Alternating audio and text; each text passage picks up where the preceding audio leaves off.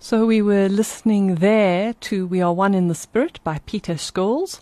And I just love the words and the feeling of that strong song. Really, to me, really speak into what we were talking about with Father Matsapane about our call to be generous-hearted, to be available for others, to welcome others into our midst, and really to take seriously this invitation that at the local level, at our parish level, we should be encouraging an openness, a generosity, an awareness of others who are in our midst, of strangers, of foreigners who are coming into our context. And we know that, Catholicism in particular is such a universal church. We know that, I guarantee you, in any church in the country, you will find somebody sitting beside you, sitting in the congregation, who is not South African, and who really you can welcome into your own space. And that's very, very important. And I think what Father Matsapane was saying was that if we as churches take this seriously, if we start to really change attitudes on the grounds, on the grass level, we do not know the power we have to influence society, but it is there. Talking about influencing society in a positive way, we're also at the moment in the Jesuit Institute really taking seriously this question of drug and alcohol abuse that we are hearing about. And again, I'd like to just talk about grassroots experiences. Some of our interest in this has been from, as many of you know, particularly Puleng Atseneng and myself and Anne-Marie Paul and Campbell. We spend a lot of time doing retreats in parishes around the country, and just as we listen to people coming on retreat, we are hearing more and more the story of the impact that alcohol and drug dependence is having on people, sometimes on the retreatants, sometimes on people they know, people in their family, and just really being moved by this. And this year, as you heard earlier in the ad, the Jesuit Institute is offering a 3-day workshop running around the country on addiction with Father Tom Weston, and I'll talk to you a little bit more about that in a moment or two. But we have on the line from the South African National Council on Drug and Alcohol Dependence, we have on the line somebody from there for us now. Just hang on one moment. Sorry, I'm having a blank moment. Miss Karin Crissle on the line from SANCA. So good morning, Karin. Good morning. And welcome to Radio Veritas. Thank you so much. It's very nice to have you here. Can you just, we're kind of trying to look broadly at what various responses are available to people who are struggling with addiction in the country, but can you just tell us in brief about the work of SANCA?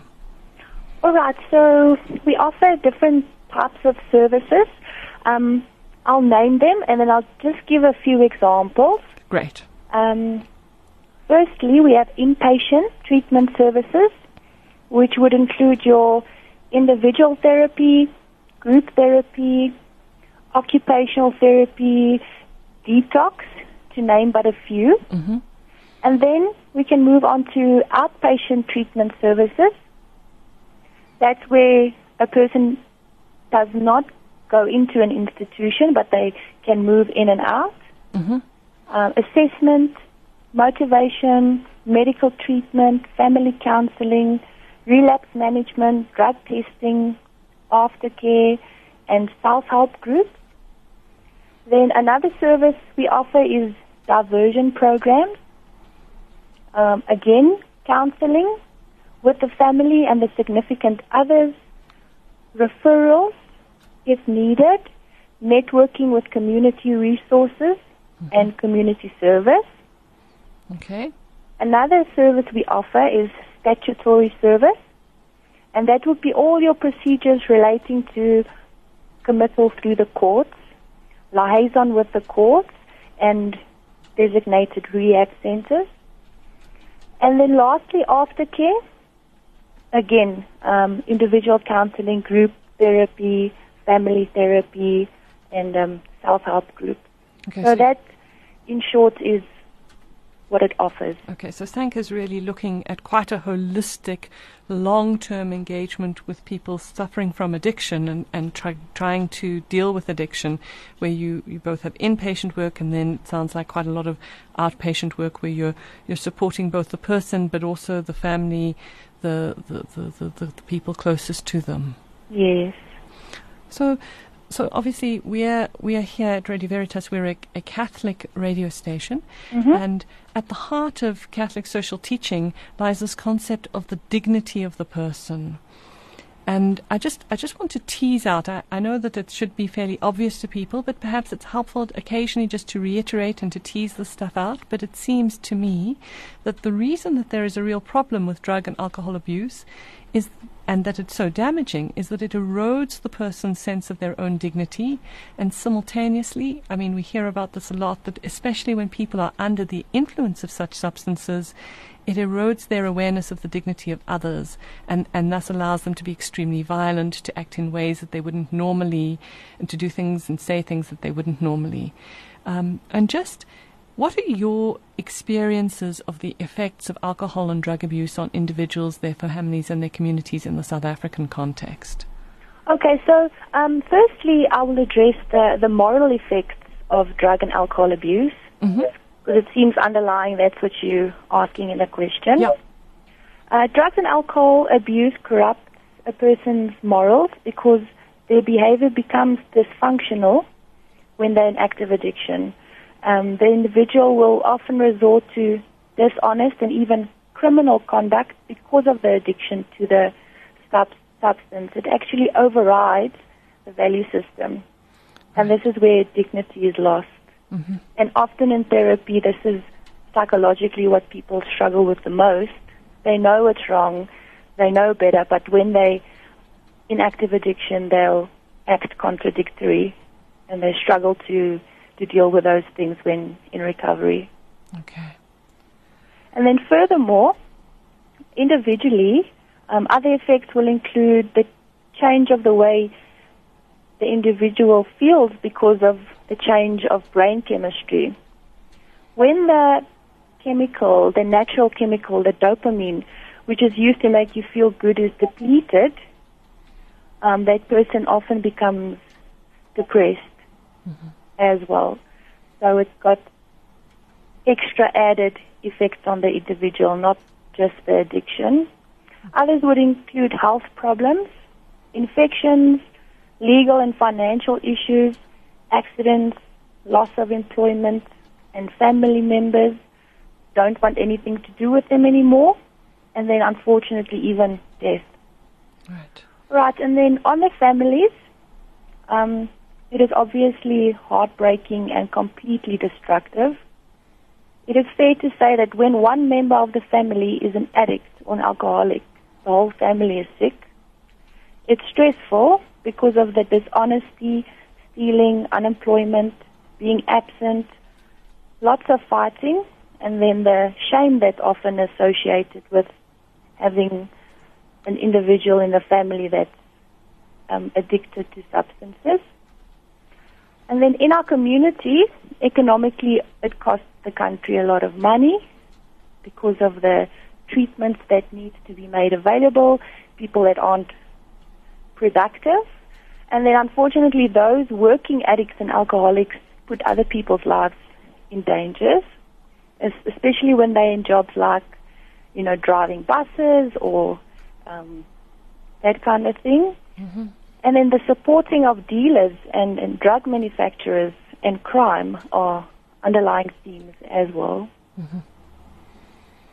So yeah, that I hope sums it up for you. In a nutshell, it kind of gives a very succinct summary. Okay. Just as we look at the South African context, can you tell us a little bit about what are the kinds of rates of drug and alcohol abuse in South Africa? Okay, just short and sweet. Drug abuse, unfortunately, is on the rise, especially amongst younger people. Cannabis and alcohol are mostly used, and then Nayope, which is a mixture of dagga and heroin that is smoked, we're also finding a lot of that. together with Wunga. Wunga is again also dagga and heroin, but as well as ARVs that they mix in it. It's a deadly mixture. Crack cocaine and tip, that would be your meth, are also always growing trends, especially in your underprivileged communities, where they can buy their fix for a few rands, you know. Yeah. And roughly 15% of South Africans have a drug problem. Wow. Yeah. That's very high. Yes. Okay.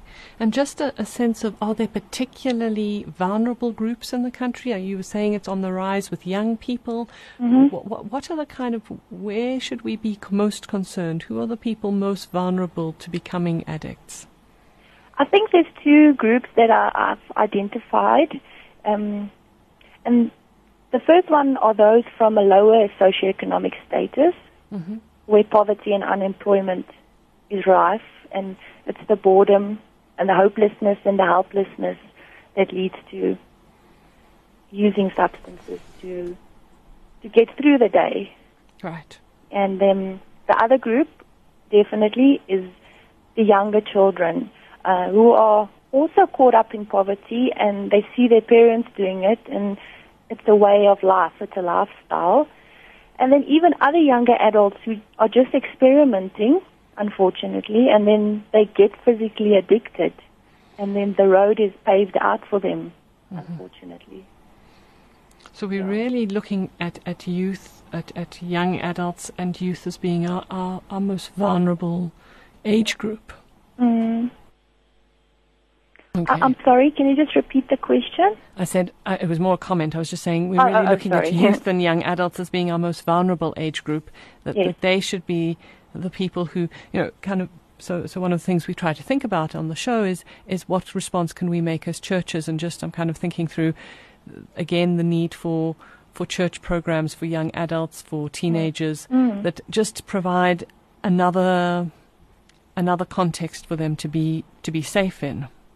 Yes, so, the church, I would reckon, should be a supportive institution for all things in life that we struggle with socially. And many churches, I believe, offer support groups for individuals looking to recover. Yeah. Churches should also be networking within the community to be able to refer those looking for help. So you should have people that you know in organizations. You should be connected so you can refer people when they look for help and reach out, because that's the moment that you can help someone, is when they actually admit that they're having a problem. Right. And continuous prayer, in help and practical assistance, I would think reintegration, family restoration can also be incorporated.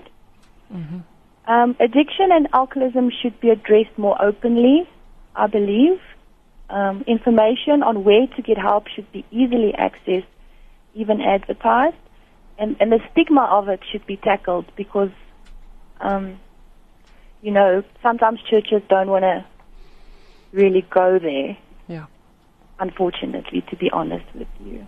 Okay, so there's a real thing about bringing it into the open, talking about this is a problem in our community, having posters up that talk about where you can get help, making sure that pastors or church secretaries have referrals in their local area, that they know who are the people to refer to. That all sounds, absolutely right. Okay. It leads me into my next question, which is, the people who listen to this show, we really have a wide variety of people listening. We have people who kind of come from the suburban areas, in the urban, suburban areas. We have people coming from township contexts.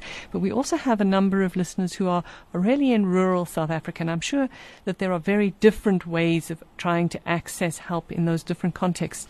Can you just give us, just off the top of your head, what would be the first port of call for some of those different contexts? Should they be touching into SANCA, or should they be going to local clinics, or what would be the ideal way forward if someone was looking for help? Okay, so obviously far rural areas is a challenge, but SANCA does offer outreach programs and projects. And I think the best thing to do is to call SANCA for information. SANCA themselves can also send pamphlets and information to an area if requested. And if there's a great need, they will organize an outreach event. Another thing with rural, far rural, is that family members should maybe send the individual to other families that are living a bit closer to organizations. Okay. Which can give them this support just for that period of time. That could be an option. Right. But members of SANCA are widely available in all our townships.